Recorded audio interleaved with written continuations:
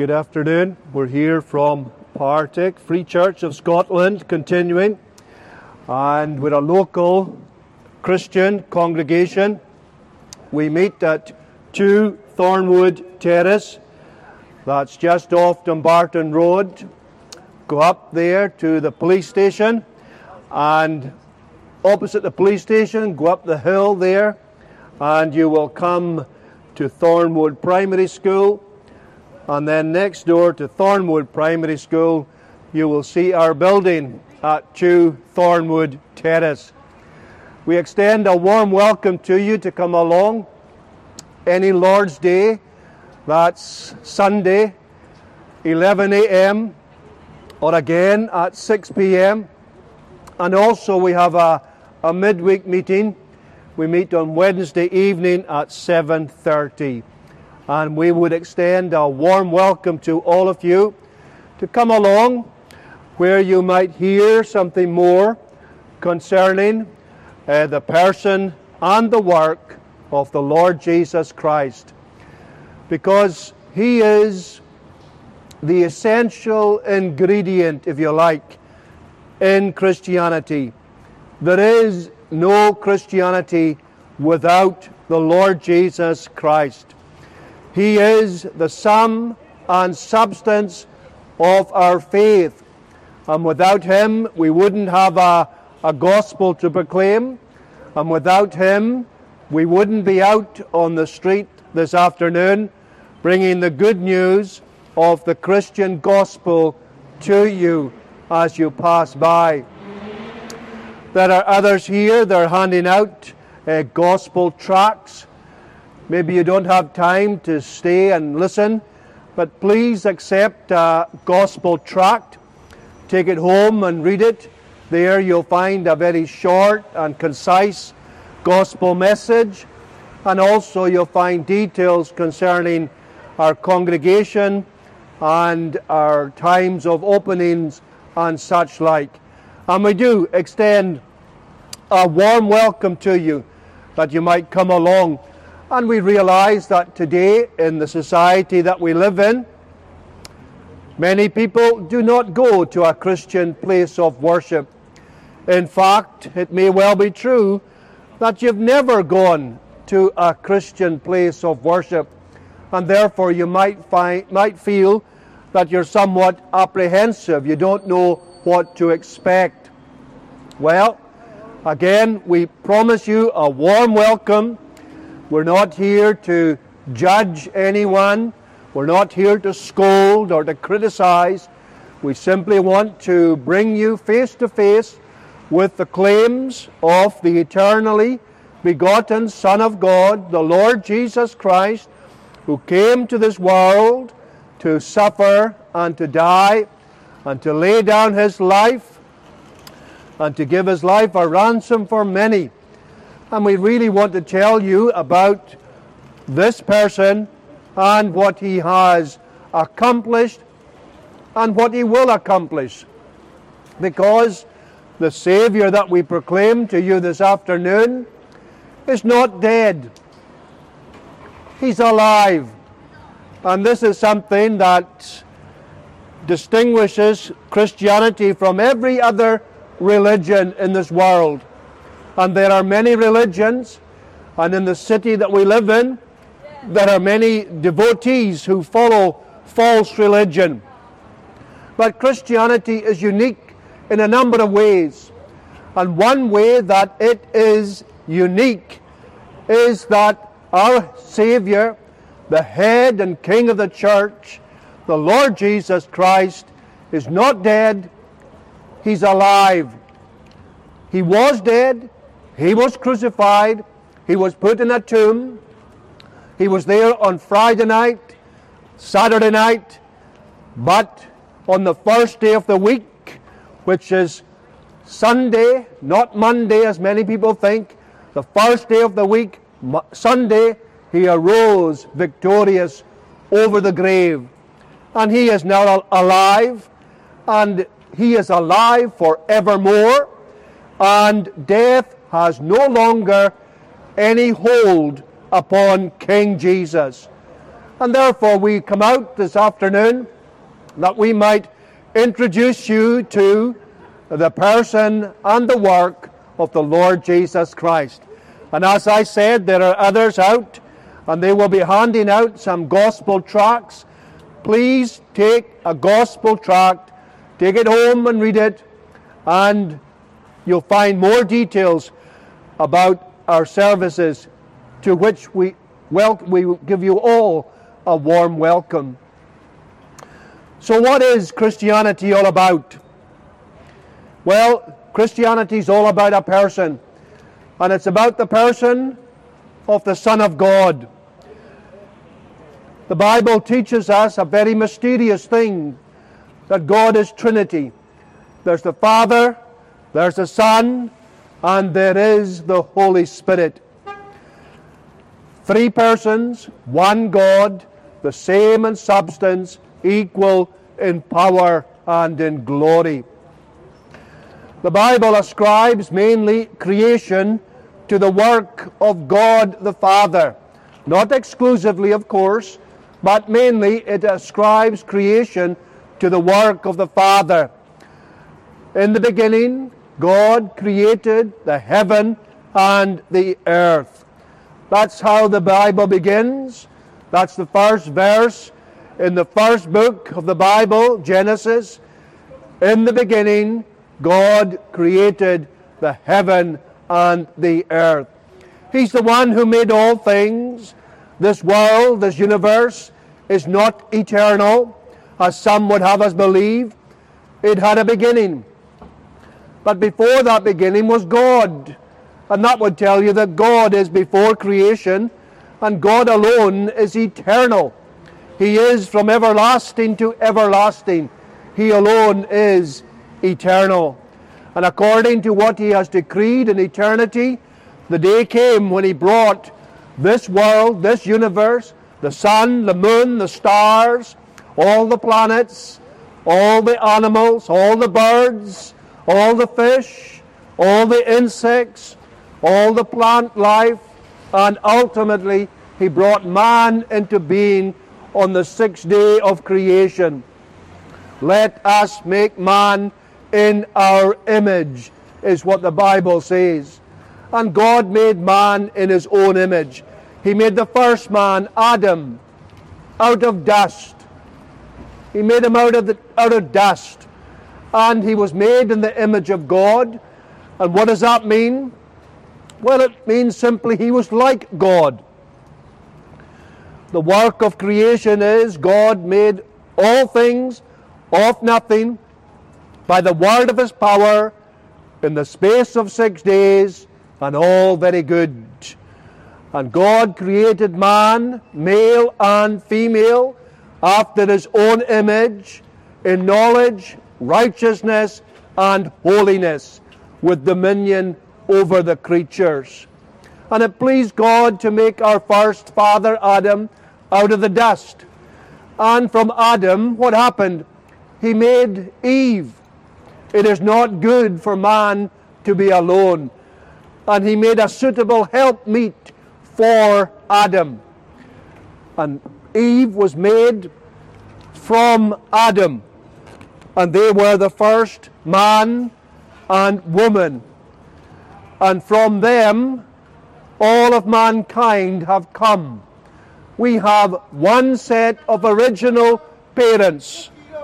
One set of original parents.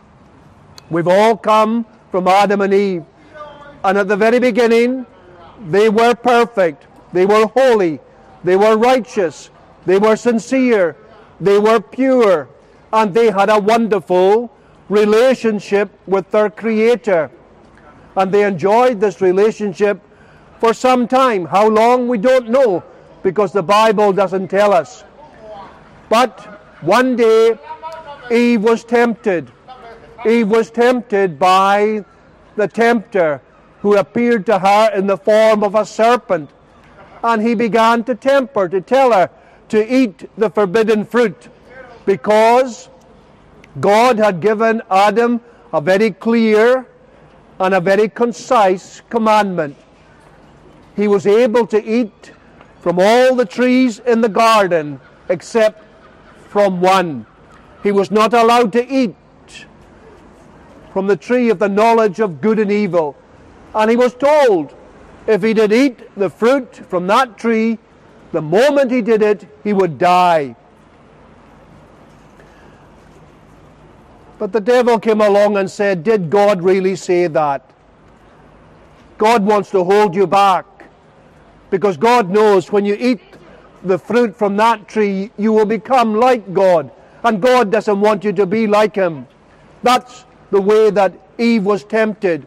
And she succumbed to this temptation. She ate the forbidden fruit. And what then? She gave it to her husband, and he ate it. So our first parents, they rebelled against God. They sided with God's enemy, Satan, and they rebelled against the living God. And ever since that time, something changed between the relationship between God and man. Sin entered into that relationship.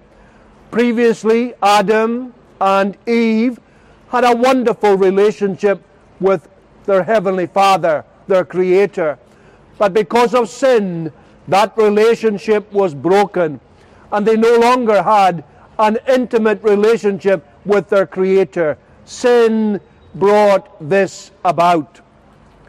And because all of us have come from Adam and Eve, we have inherited their sinful nature. And therefore, to put it very clearly and plainly so that we can all understand, there is a barrier between our Creator and ourselves. And that barrier is sin. Now, we don't hear much about sin today. Even if you do go to a Christian place of worship, you might not hear about sin. But sin is a terrible thing.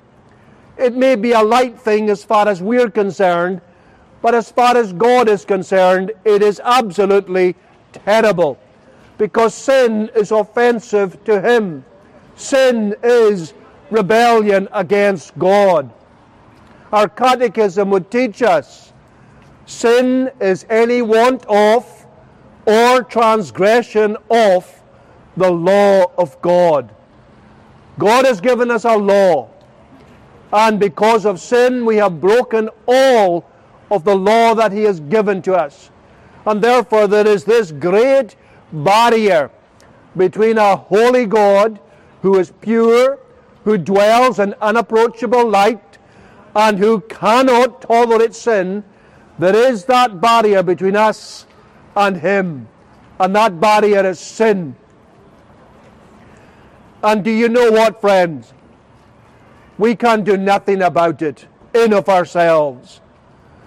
Not even the wisest men in this world can deal with it.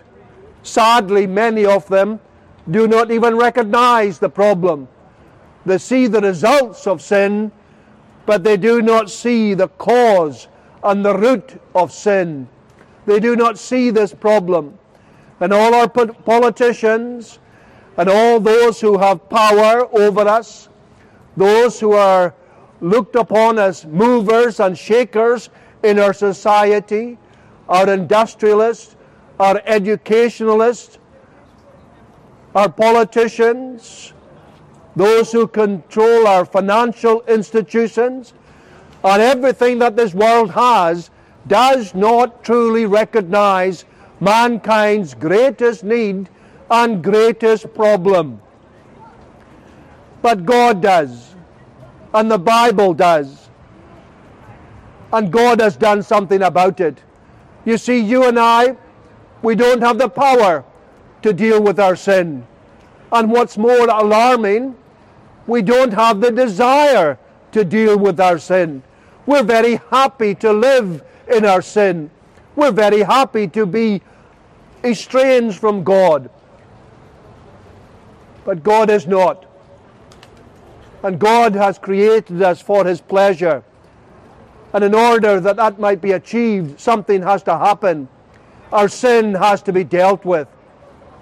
And here's where the Lord Jesus Christ comes in. Here, the second person of the Trinity, the only begotten Son of God, he agreed to come to this world and to do all that was required in order to make atonement for sin, in order to work out a salvation whereby men and women and boys and girls could be reconciled to God. He said on one occasion, I have come that ye might have life, and that you might have it more abundantly. You see, friends, today with all our sin, we have physical life. We all have physical life. Every one of us who is moving about here, or those in their flats as they're sitting and listening, they have physical life. But there's more to life than physical life. There's spiritual life, and ultimately there is everlasting or eternal life. And that's what Jesus has come to give us.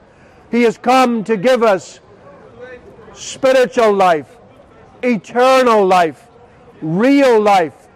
And this is one of the characteristics of biblical Christianity. It deals with death. It deals with sin. And those who believe upon the Lord Jesus Christ, what do they have? What do they get from the Lord Jesus? They get their sins forgiven. And because their sins are forgiven, they are reconciled unto God. They have been justified by faith. They are brought into a living and a lively and a loving relationship with Almighty God. This is what has happened because of the Lord Jesus Christ. He has done something glorious. He has done something wonderful. He has done something that we ourselves cannot possibly do. He has removed the barrier between sinful mankind and a holy God. Jesus said on one occasion to the Jews, when he was exercising his earthly ministry, Verily, verily, I say unto you, he that heareth my word, and believeth on him that sent me, hath everlasting life, and shall not come into condemnation, but is passed from death to life. John chapter 5, verse 24.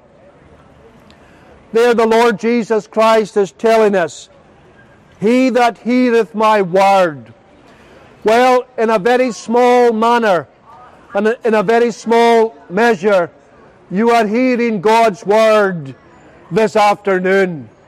Even for the short time that you pass by, you are hearing something concerning the Word of God and the everlasting gospel. And Jesus says, he that heareth my word and believeth on him. You're to believe upon the living God. You're to call upon him that sent me. You see, Jesus Christ came on a rescue mission, and he was sent from heaven, and that would tell us he comes with the authority of heaven. He is, if you like, the ambassador from heaven. He comes with all the authority and with all the approval of Almighty God, because he is the only God-appointed Savior. There is no other Savior. There is no other way to be reconciled to God. God has not provided a plan B or a plan C.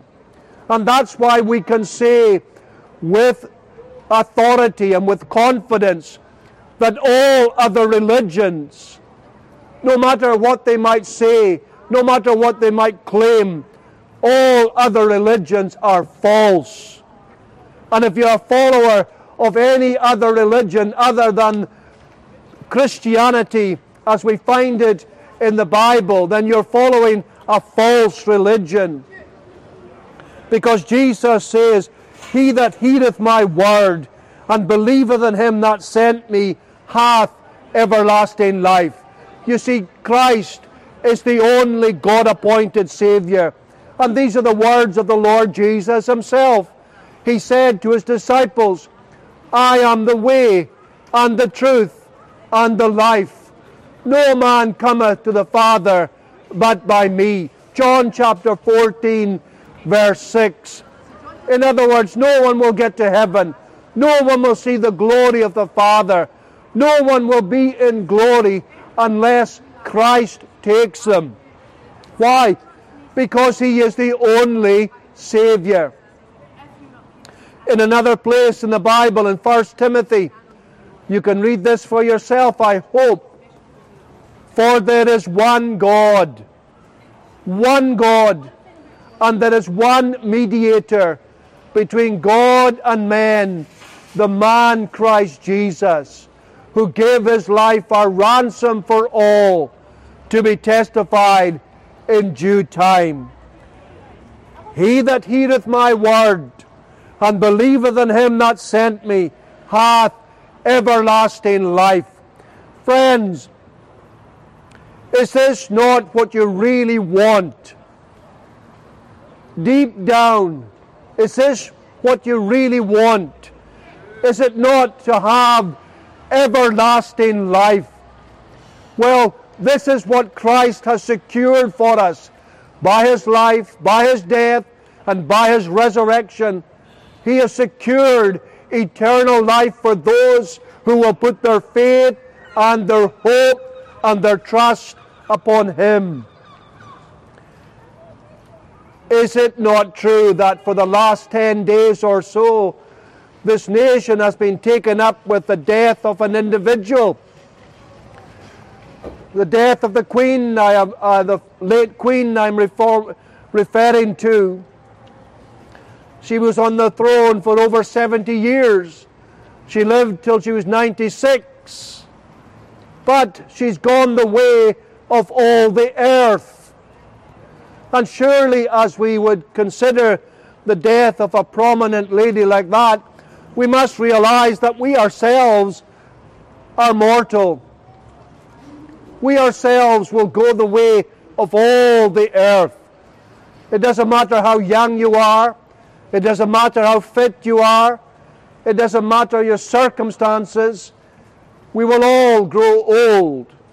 And eventually we shall be gathered to our fathers, and another generation shall follow us. Is that what life is all about? Is it just simply being born into this world, living for a few decades, and then what? Into eternity. Is there not more to life? Well, yes, the Bible tells us there is more to life. Because, friends, when we die, it's not over, as some would have us believe. The atheists and many evolutionists will teach this to you. And this is what dominates the intellectual life of our schools and our colleges and our universities. It is atheism and evolutionism. And basically what they tell us, we're here for a very short time. Eat, drink, and be merry, for tomorrow we die, and then it's all over. But Christianity has proved that that is all wrong.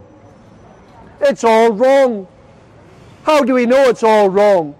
Well, not just because the Bible says so, but because Jesus Christ went to the cross, he suffered, he died, he was taken down from the cross, dead, put in a tomb, but on the first day of the week he arose.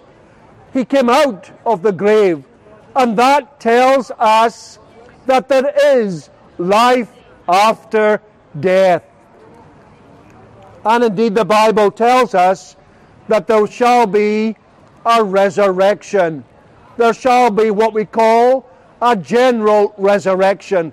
At the end of time, the day will come when Jesus Christ shall return. Yes, friends, you need to know this. The media won't tell you this. You won't hear this on social media, will you? But Jesus is going to return. This same Jesus shall return in like manner. That's what the angels said to the disciples when they watched Jesus disappear into the clouds. He was taken up into glory, and they were transfixed, and they were watching him as he disappeared, and an angel appeared and said, "This same Jesus shall return in like manner." And one of the things that happens when he shall return, we don't know when, but he shall return, and when he returns, what will happen? Well, one thing that will happen is there shall be a resurrection, a general resurrection. And what do we mean by that? Well, we simply mean that everyone who ever lived shall come to life again. Their bodies shall be reconstituted. They shall come to life again. There shall be a resurrection. And you may well die like I will die, no doubt. The time will come when I will go the way of all the earth. I'll be dead and buried, but one day my body shall rise again, and so shall yours. And it shall rise on that day when Jesus returns. And not only will there be a resurrection, but there shall be a day of judgment. We shall stand before King Jesus. There he'll be on his throne. The Bible calls it, in Revelation chapter 20, it calls it the great white throne. And the Lord Jesus shall be there, that one who was beaten, that one who had a crown of thorns upon his head, that one who had nails through his hands and feet, and that one whose side was pierced with a sword. One day he will sit upon a throne, and you will give account of your life to him on that day. Here is what the Apostle Paul says in God's Word concerning that day. For we must all appear before the judgment seat of Christ, that everyone may receive the things done in his body, according to that he hath done, whether it be good or bad. The Apostle Paul is telling the Corinthian Christians of the general resurrection, and they shall be there before King Jesus, and they'll give account. You know, friends, the Bible tells us that we cannot be saved by good works. Many people think that if they try to live a good life, then they'll be saved. They know they're not perfect, but they think that if they begin to live a good life, if maybe they turn religious, or they do charitable works, or they're good to their neighbor, or whatever, somehow they think that that will qualify them in order to be saved on that day of judgment. That's not the case. We will never be saved by our works. The Bible tells us clearly, for it is by grace ye have been saved through faith, and this not of yourselves. It is a gift of God, and not by works, so that no man may boast. Now I say that because there in that text I quoted from 2 Corinthians chapter 5 verse 10, it talks about us that everyone may receive the things done in his body according to that he hath done. You will not be saved by your works, but you may well be condemned by your works. The only way to be saved, friends, is to have a Savior. It is to have one who lived a perfect life, who died to pay the price of our sin, and whose work has been accepted by the Father. Who am I referring to? I'm referring to the Lord Jesus Christ. You see, God demands perfection, absolute perfection, but none of us can provide perfection, but another can. And who is that other?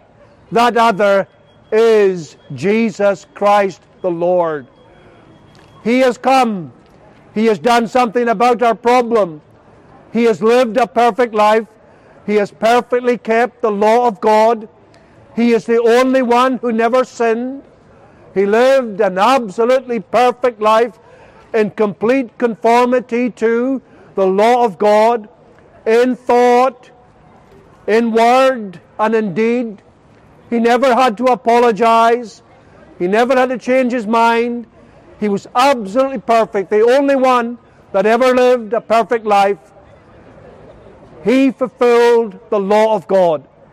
And more than that, he went to the cross, where he was punished, where he offered up that perfect life, a perfect sacrifice that was pleasing to God, to make atonement for our sin.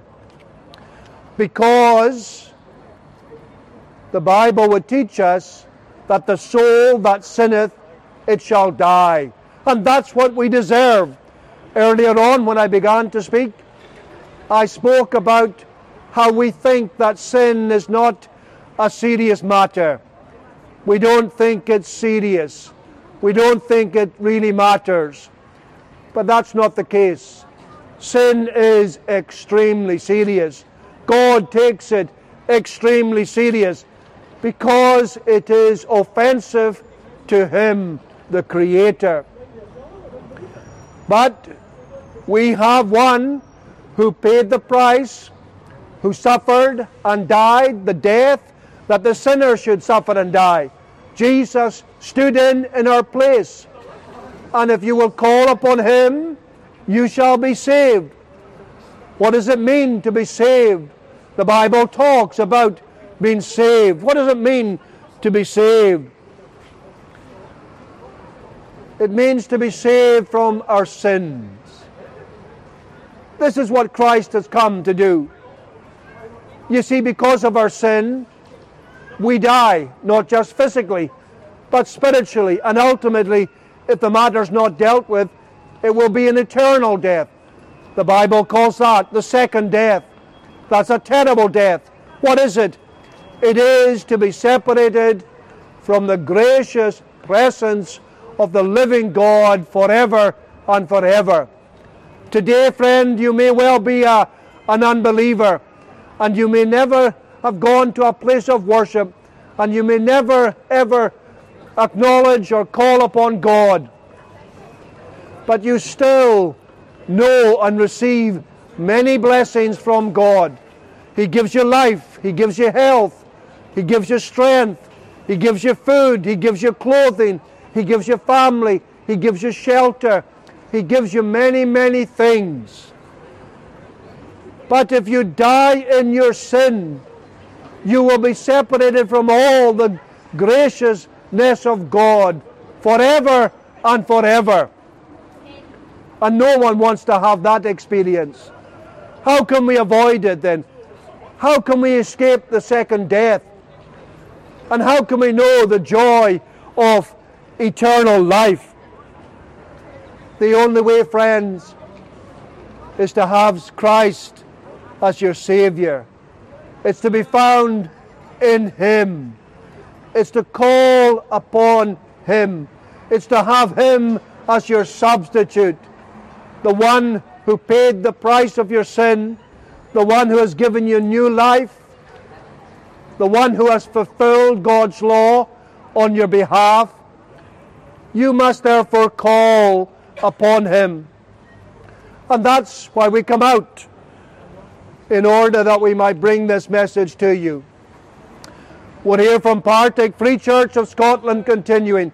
We're going to take a short break to recharge our batteries, but we'll be back shortly with the Word of God. And may God bless His Word to you this afternoon. Good afternoon, folks. We're here from Partick Free Church of Scotland continuing. It's good to be able to come out on the Partick station here to bring you something concerning the Lord Jesus Christ and what He has done, and to commend a Saviour to you. We do this because we have a commission from the great King and Head of the Church. The Lord Jesus Christ gave His early apostles and disciples the commission to go into all the world. Let me read it to you. We'll find it at the end of Matthew's Gospel. Jesus came and spake unto them, saying, All power is given unto me in heaven and in earth. Go ye therefore and teach all nations, baptizing them in the name of the Father and of the Son and of the Holy Ghost, teaching them to observe all things whatsoever I have commanded you, and lo, I am with you always, even unto the end of the world. And there is the Great Commission that was first given to the apostles and to the disciples before Jesus was taken up into glory, into heaven again. Now they did what they could in their day and generation, and indeed they had remarkable success.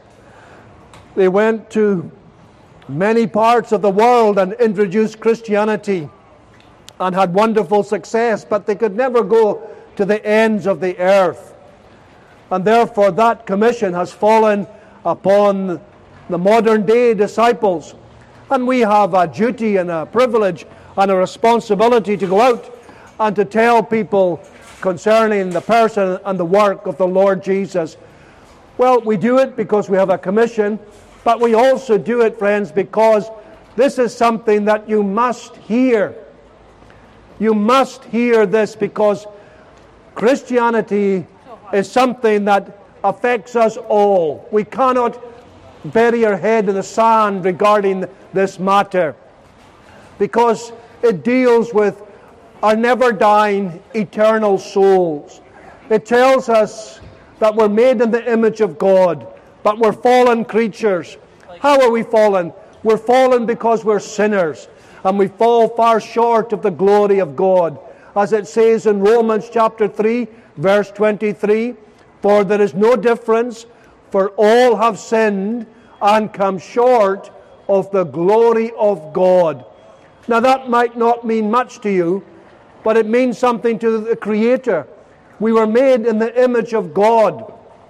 God created man, male and female, after His own image, in knowledge, righteousness, and holiness, with dominion over the creatures. And therefore God has made us for a purpose. He's made us that we might glorify and enjoy Him. But we don't do this, and we're not able to do it because of a terrible thing called sin. And we, by nature, are not concerned about sin. But God is, and God has done something about it. What has He done? Well, He sent His only begotten Son, the Lord Jesus Christ, in order that He might attend to and to address our greatest need. For the wages of sin is death, but the gift of God is eternal life through Christ Jesus our Lord. And God saw us lost, and God saw us perishing.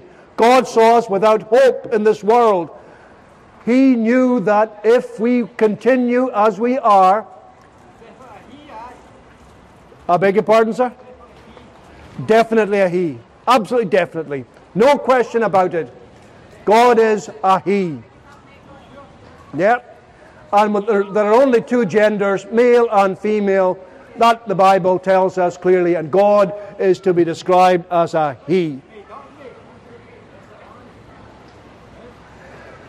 So, God saw our problem. Our problem was sin. And He dealt with it. He sent forth His Son, the Lord Jesus Christ. Now, how could Christ possibly deal with our sin? Well, first of all, He was sinless, and He lived a perfect life. He didn't sin in word, in thought or in deed. He alone lived a perfect life, and therefore he was able to offer up himself as a perfect sacrifice. If you know anything about the Old Testament, you will know that it's dominated by the people offering sacrifices to appease God. Well, all of these sacrifices were pointing forward to that day when Christ would go to the cross and he would offer up himself, that perfect sacrifice. And that's what he did. He offered up himself in order to make atonement for our sin, because the Bible tells us that the soul that sinneth, it shall die. You see, sin is a very terrible thing in the sight of God. It is an abominable thing in his sight, and he cannot tolerate it. He must deal with it. And that's what he did, because he punished his Son. When he offered up that perfect sacrifice, he laid upon his Son the sins of his people. And here's the wonder, here's the glory, and here's the amazement of the Christian gospel. If you will but believe upon the Lord Jesus, you will receive his righteousness. He takes your sin. He pays the penalty for your sin. You receive his righteousness. This is what the Bible calls being justified by faith. Therefore, being justified by faith, we have peace with God through the Lord Jesus Christ. Friends, stop, think, consider. Would you not like to have peace with God? You might say, well, I'm quite peaceful. There's no problem. I put it to you, that's not quite the case. I put it to you, there are times and occasions in your life when you've got a burden and you're troubled. You cannot articulate it. You don't know what it is, but there's some problem. There's something nagging you in the back of your mind. Sometimes it surfaces itself more than others, usually in quiet times, or times of sickness, or maybe times when a loved one has passed on. Then you are troubled. Why are you troubled? You're troubled because you're not right with God. You don't have peace with God. And why do you not have peace with God? You don't have peace with God because something in your life is called sin, is causing a barrier between you and your Creator.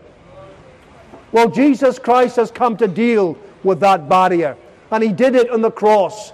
He lived a perfect life. He offered up a perfect sacrifice to make atonement for sin, and now we're able to go forth into the world and to declare the gospel and to tell men and women and boys and girls to repent and believe the gospel and receive Christ as your Lord and Savior. And when you receive Christ, you have peace with God. Why? Because the great problem of your sin has been dealt with. Christ has paid the price, and because God is just, he cannot demand payment twice. Impossible. God is a holy God, a just God, and if someone has paid the price on your behalf, then God will not demand payment twice. We could think of a modern day illustration.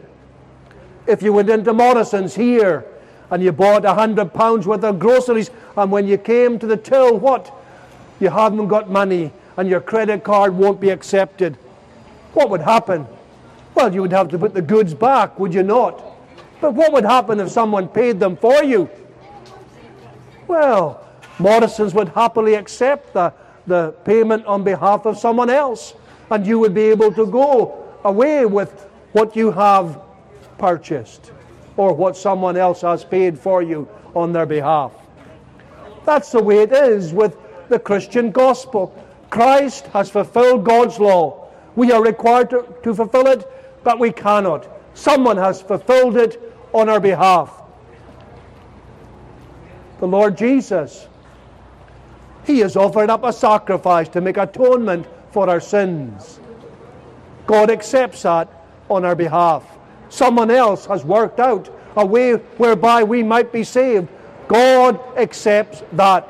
And therefore, that's why we're able to come out, friends, and to tell everyone the same message because we all need to heed it. Why do we need to heed it? We need to heed it because the Bible tells us there is none righteous, no, not one. As far as God is concerned, there are none righteous. What does it mean to be righteous? To be righteous means to be able to stand before God not being condemned. To stand before God uncondemned. That's what we have in the gospel. That's what Jesus has secured by His life, by His death, and by His resurrection. And you know what, friends? No one else can do this. We live in a day and in a time when there are almost an innumerable amount of religions. And more are being added daily. We could give you a figure, but it would be out of date. The world is awash with religion. But none of these religions can save. None whatsoever. Only Jesus can save. Only Jesus went to the cross. Only Jesus went to the grave. Only Jesus rose victorious over the grave. Only Jesus is in heaven today. Only Jesus will return in power and in glory. Therefore, He is the only God-appointed Savior. And to reject Him is to reject all hope. There's no other way. God hasn't got another plan. And there's not another God. You must deal with Him and with Him alone. And therefore, if you've grasped anything of what I've said, you can surely understand why we come out on the streets and bring this message to you. This message is vitally important because, sadly, many people will be born. They will live a perfectly normal life. They will be educated, maybe higher education. They'll get a job. Maybe they'll get married. They'll have children. They'll have grandchildren. And before you know where they are, they will be in eternity. And maybe they've never heard the authentic Christian gospel. They've never heard that one day they'll stand before Almighty God in Christ and they'll give account. Maybe they've never realized this is what lies ahead. Now, I would be a very strange individual if I knew these things and kept them to myself. Would I not? Would you not say that's a very wicked and strange individual if he knows these things and he keeps the message to himself?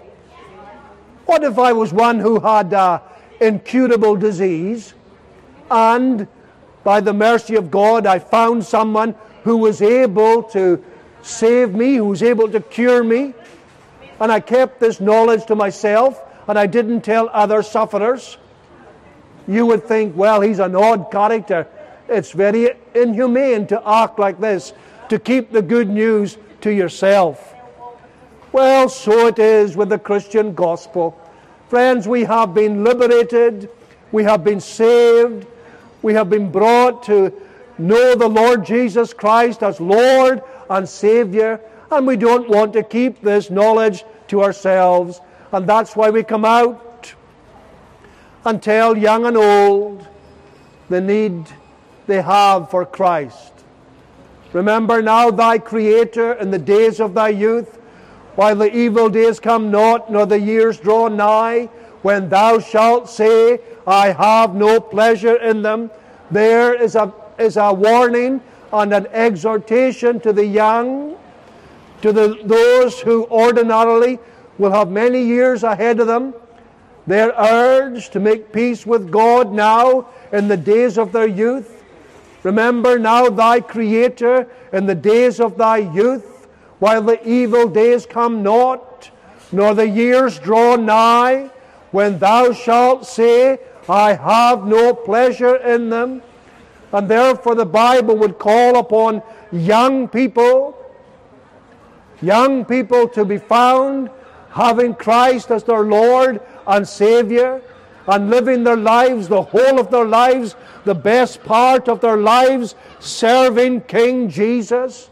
Because many people foolishly think that they might live in the world and they might live in sin for long enough, and then when they get a bit older, and when death is maybe round the corner, maybe then they'll say to themselves, well, we'll turn religious, or we'll seek the Lord Jesus Christ when we get older.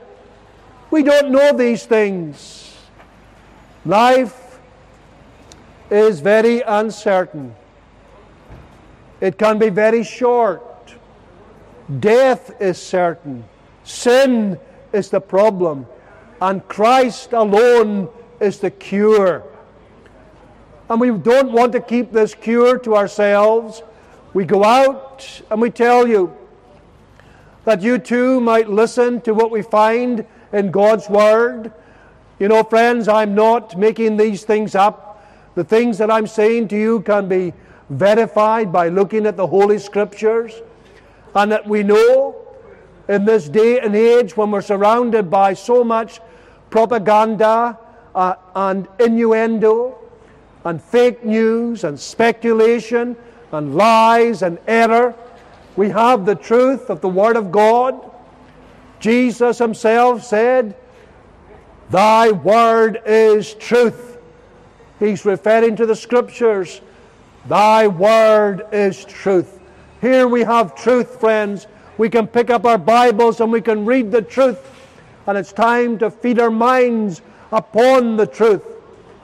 Jesus said Himself about His own words, "Heaven and earth shall pass away, but my words shall never pass away." What words? And how true they are. Because even today, we are still proclaiming and teaching the words of the Lord Jesus Christ. When the words of other men are gone, the words of Christ remain. Heaven and earth shall pass away, but my words shall never pass away. That's the one you are to put your faith and hope in. That's the one who came from heaven. No one else has ever come from heaven but the Lord Jesus. And if we're to be found in heaven, we must have Him to take us there. He alone can take us. He said to His disciples before He departed, "Let not your heart be troubled. You believe in God, believe also in me. In my Father's house are many mansions. If it were not so, I would have told you. I go to prepare a place for you, that where I am, there ye may be also." And this is what Christ does, friends. He saves us here, saves us from our sins. We are reconciled to God, and then at the appropriate time He will take us to glory, to be with Him forever and forever. Because this is what Christianity is about. It's about how Christ, coming from heaven, taking upon Himself our form and our nature, and did all that was required to save His people, in order that He might ultimately take them to glory, to be with Him forever and forever. Is this not what you would like? You know there's more to life than simply this life here. You know that you are made for eternity. You know that. That's in your DNA. You cannot avoid it. That's why Jesus said on one occasion, "For what shall it profit a man if he shall gain the whole world and lose his own soul? Or what shall a man give in exchange for his soul? You might not have realized it, but the Bible tells us we are body and soul. Body and soul. The body will die. It will return to the dust.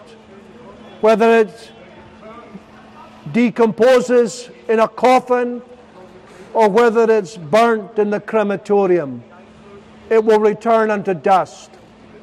But your soul is eternal. And the moment you die, your soul shall return to God who gave it. And it will live forever. Where will it live? Well, that depends. That depends on what you do with Christ. Because if you're saved, if you belong unto Him, you will go to heaven. But if you don't belong to the Lord Jesus Christ, you will go to that other place that the Bible calls hell. Don't be deceived. There are only two places.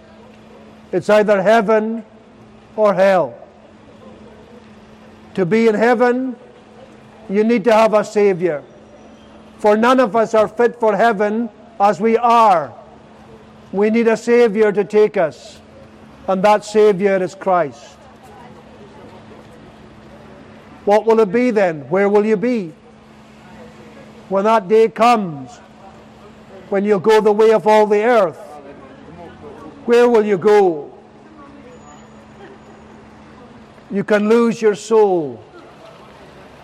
The only way to save it is to have Christ to save it. We're here from Partick Free Church of Scotland, continuing.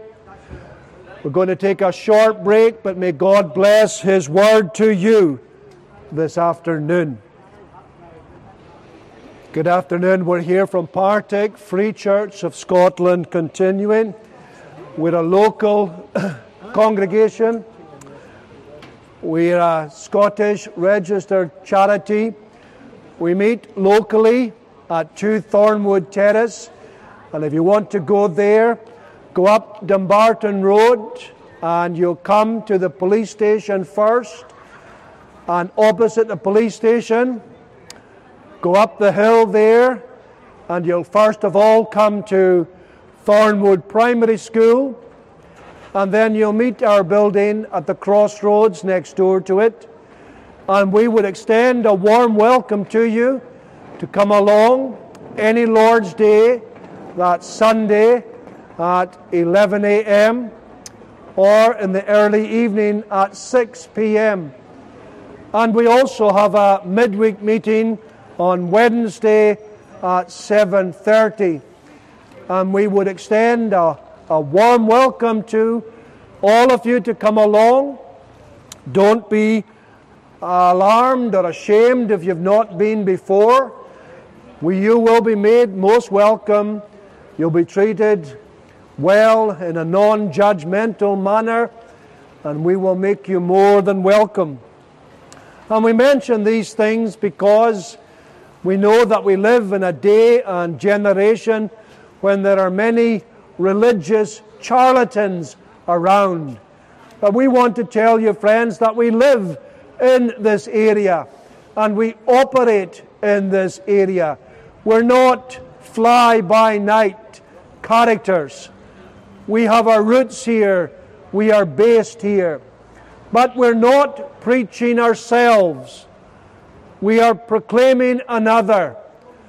We are only representatives, and we are pointing you to another person. Who is that person? That person is the Lord Jesus Christ.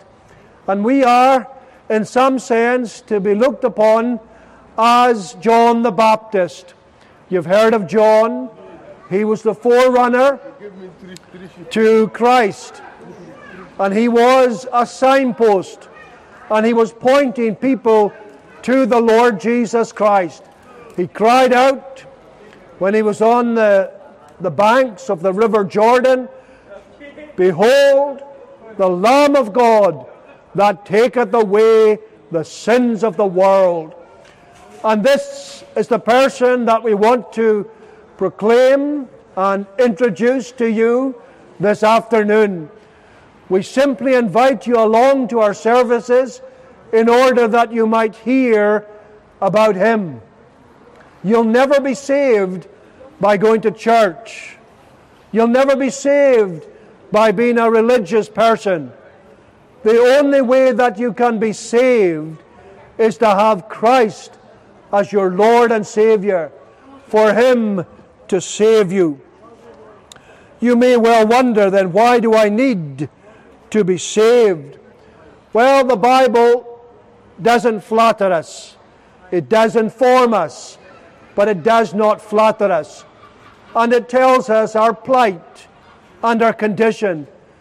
When we look at the Bible, God tells us what He sees in us.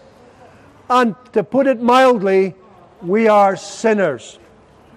Let me read one or two verses from Romans chapter 3. And here we have Paul, the apostle, outlining the natural man. And you and I, by nature, are described here.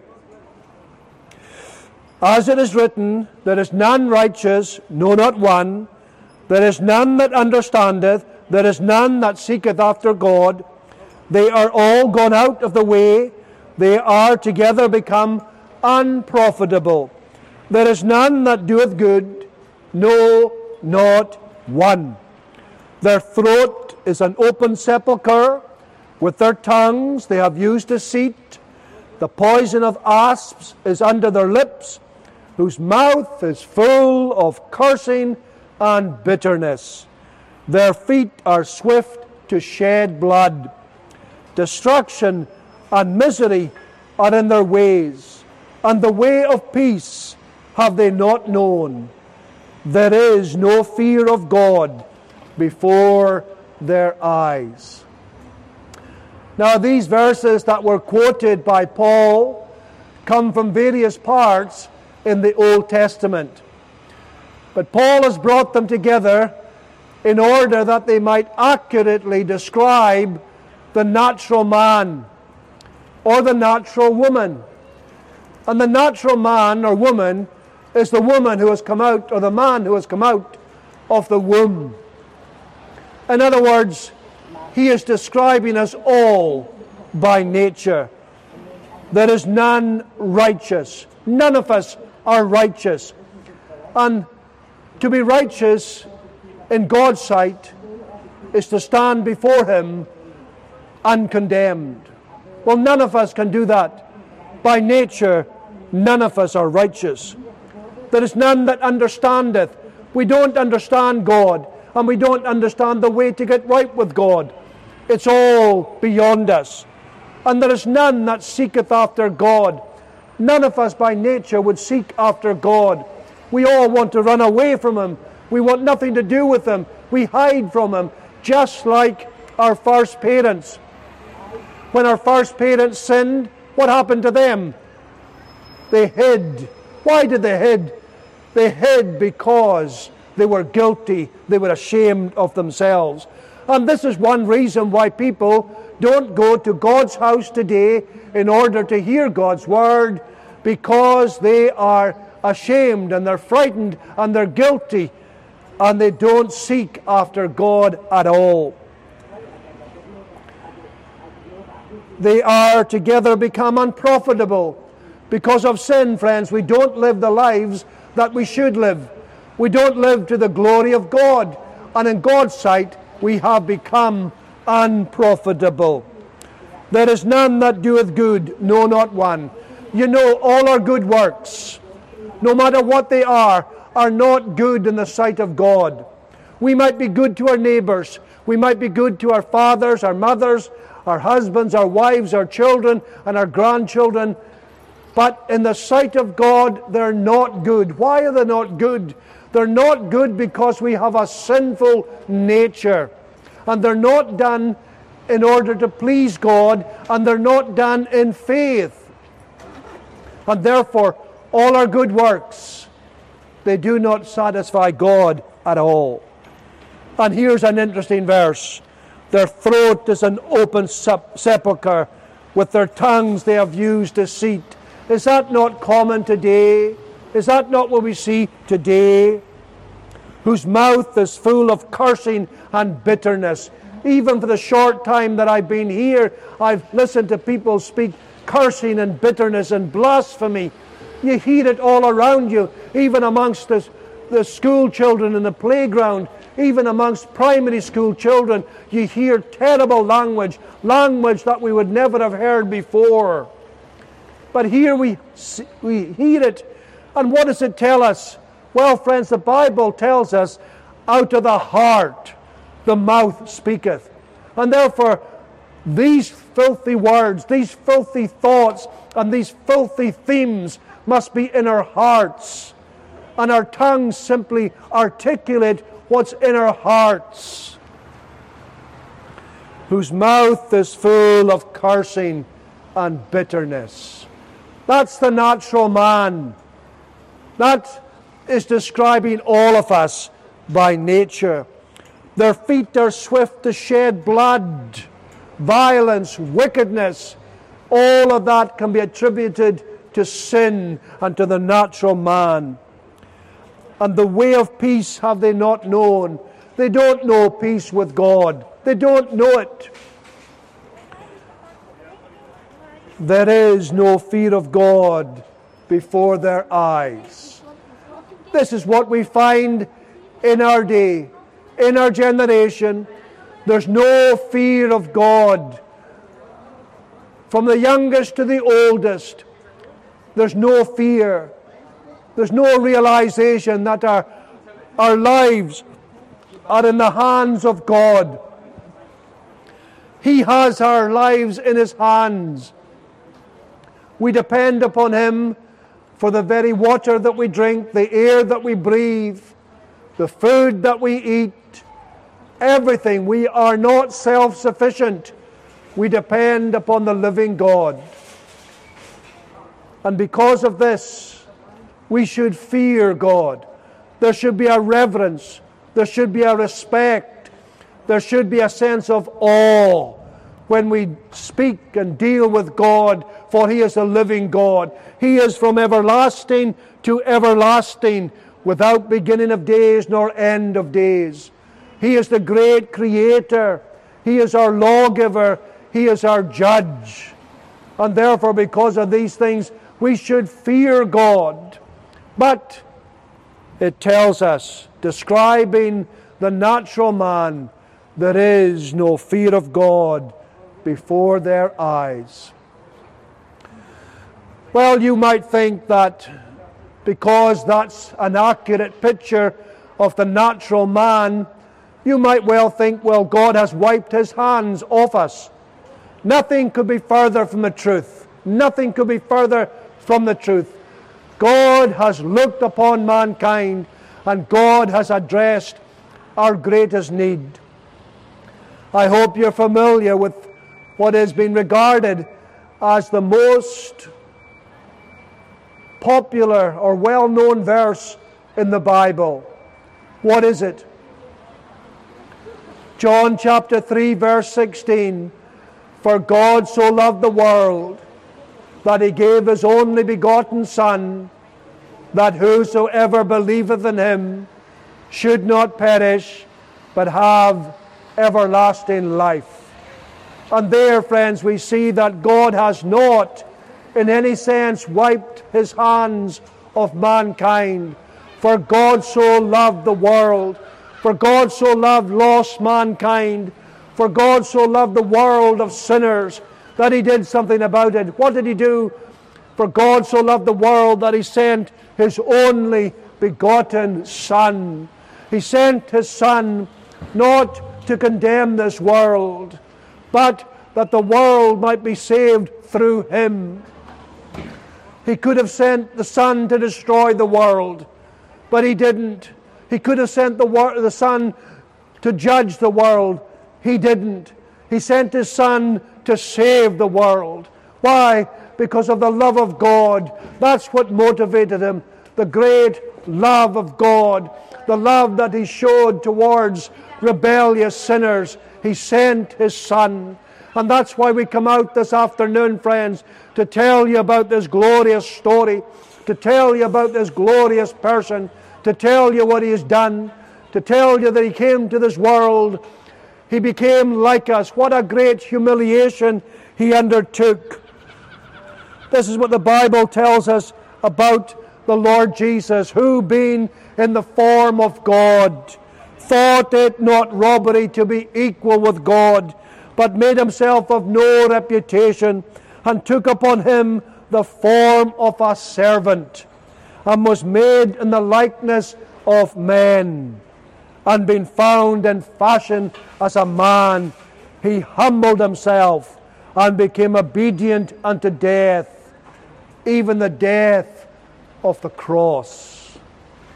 There in these one or two verses from Philippians chapter 2, the Apostle Paul outlines the immense condescension of the Son of God. The Son of God, who is the eternally begotten Son of God, who is from all eternity, and who is worshipped and adored in heaven, came to this world, this barren, sin-cursed wilderness of a world, and He became like us. He humbled Himself. What a step down for the Son of God.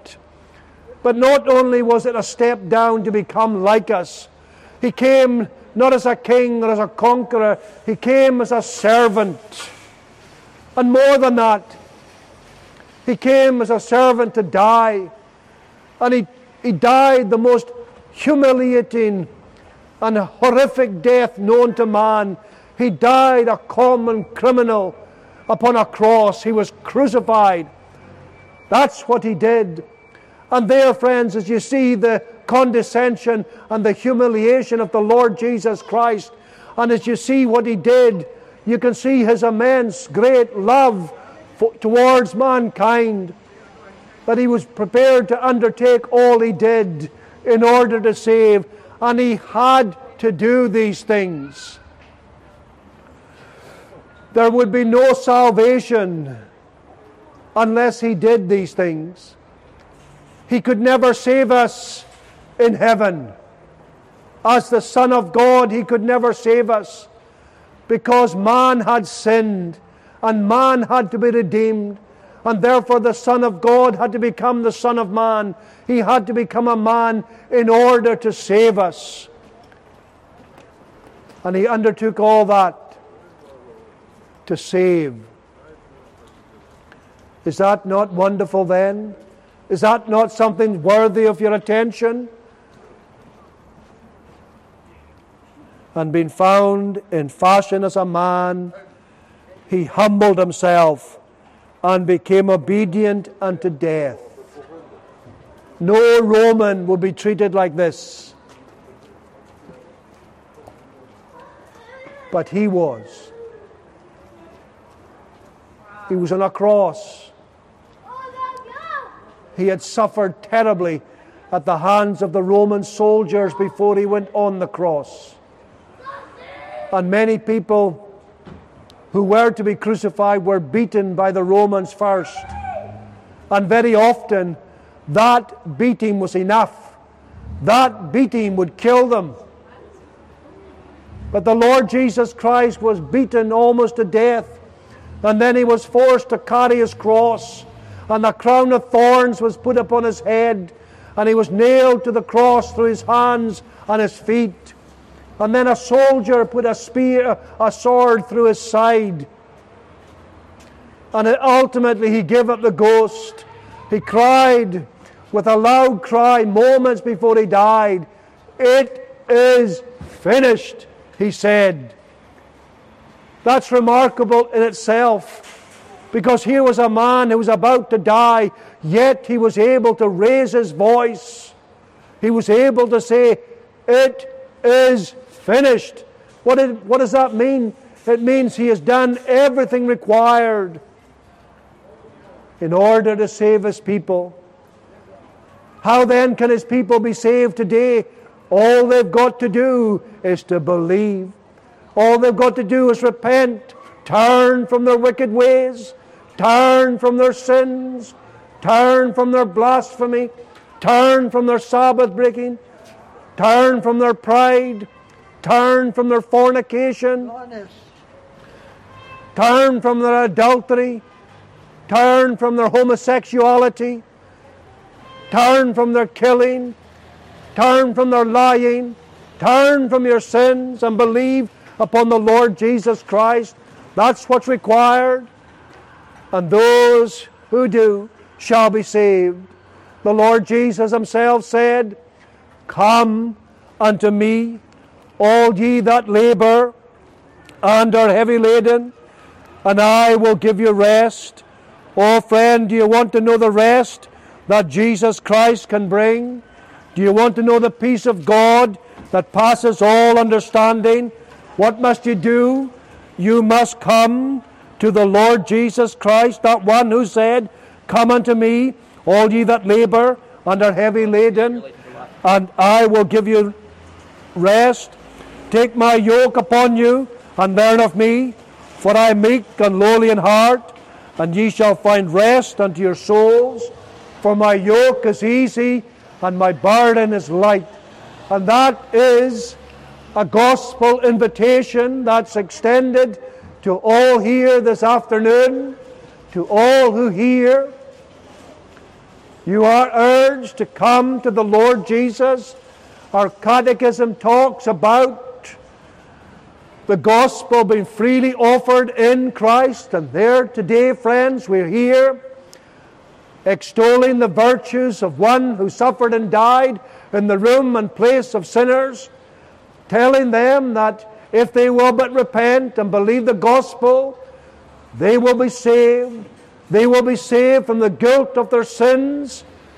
They shall be saved from its power, and ultimately they shall be saved from the very presence of sin itself. A glorious salvation has been secured by the Son of God. And you would urge, my friends, to avail yourselves of Him. Don't trust in yourself. Don't trust in any religion. Don't trust in going to a place of worship. Don't trust in a priest.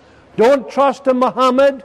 Don't trust in the Pope. Don't trust in anyone, but you're to trust upon the Lord Jesus Christ alone.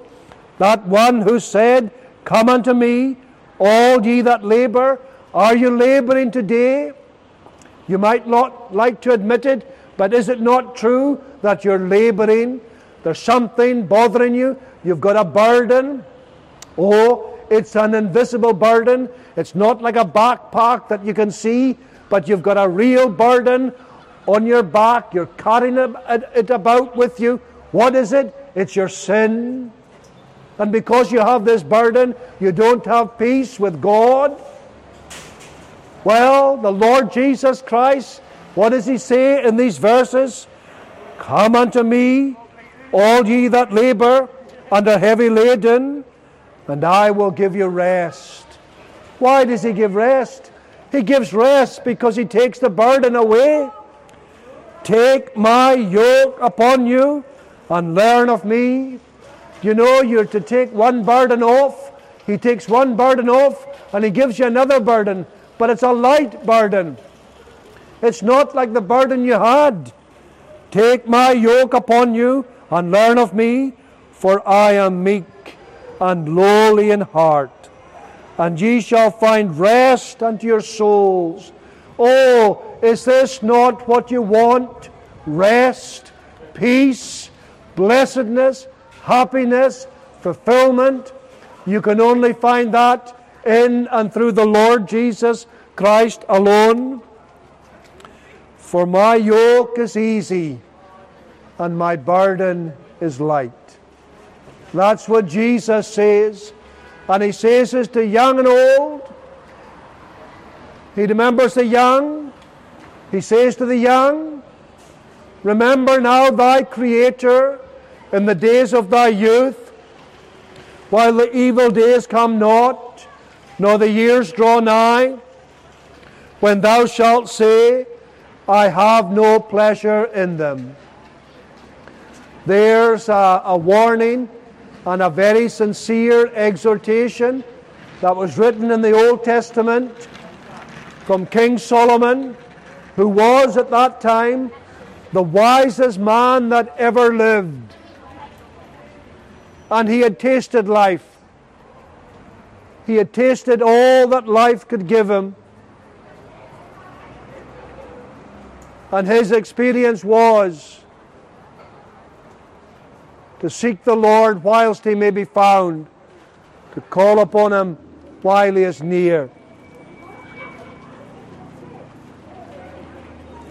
And that sincere warning and exhortation is given to the young people today, that they might put their faith and hope upon Christ now, in the prime of their lives, and whereby they might live for the Lord Jesus, and that they would know a blessed and a happy and a fruitful and a profitable life following Christ, whom to know is life everlasting.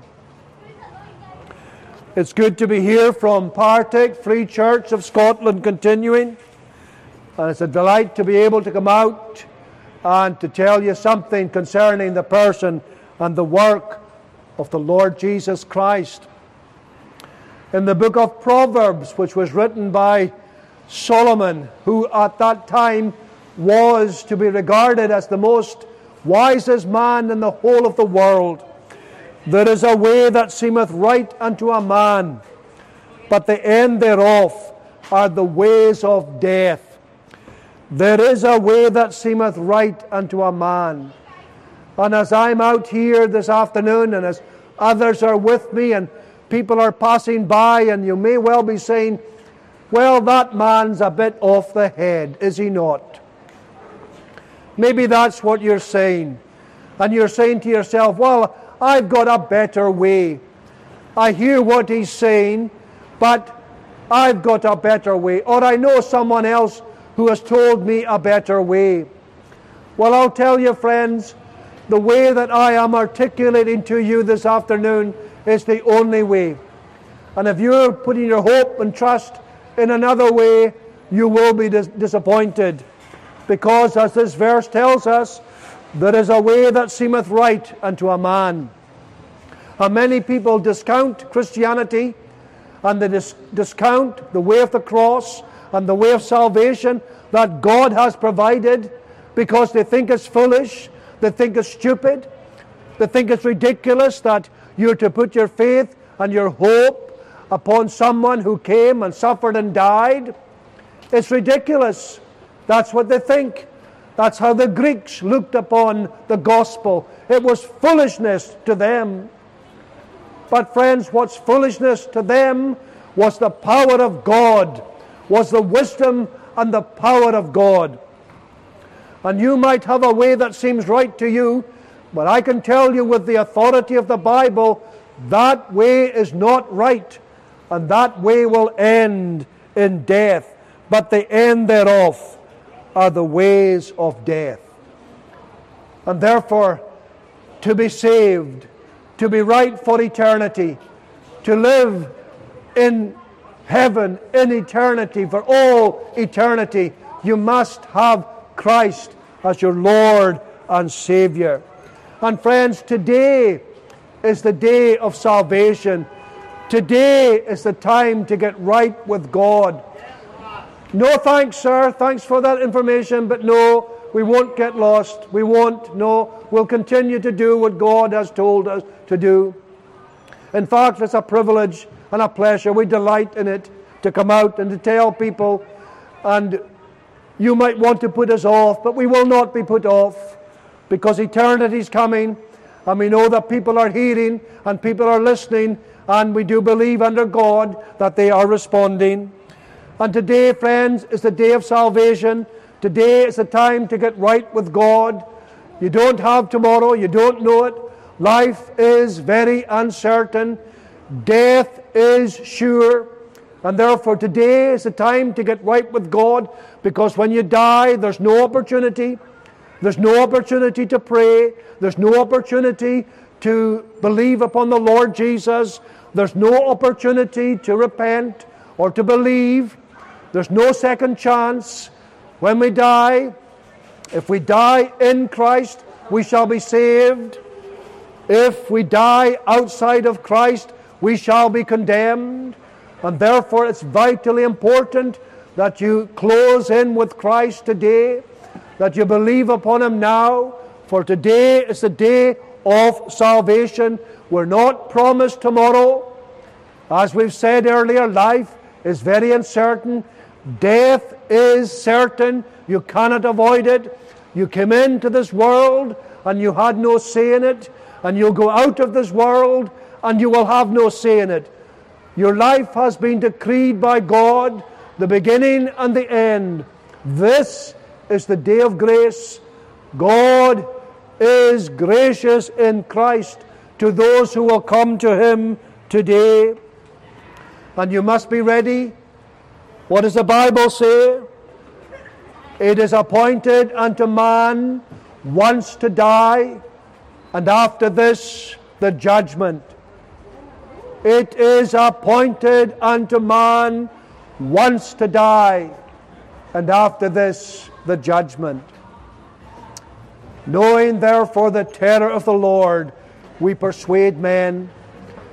We tell you, men, women, boys and girls, to have Christ as your Lord and Savior, to be found in Him, because there's no other way. He Himself did say, I am the way, the truth, and the life. No man cometh to the Father but by me. Well, we're going to draw our time to a close. It's been good to be out here. We try to come out once a week. 1 week we're here. The next week, by God's grace, we tend to go to the city centre, weather permitting. But we're glad to be here. We're glad it's cleared up. We're glad for those who have listened. We do pray that you would take a tract and read it, and that the Lord might be pleased to bless His word to you this afternoon.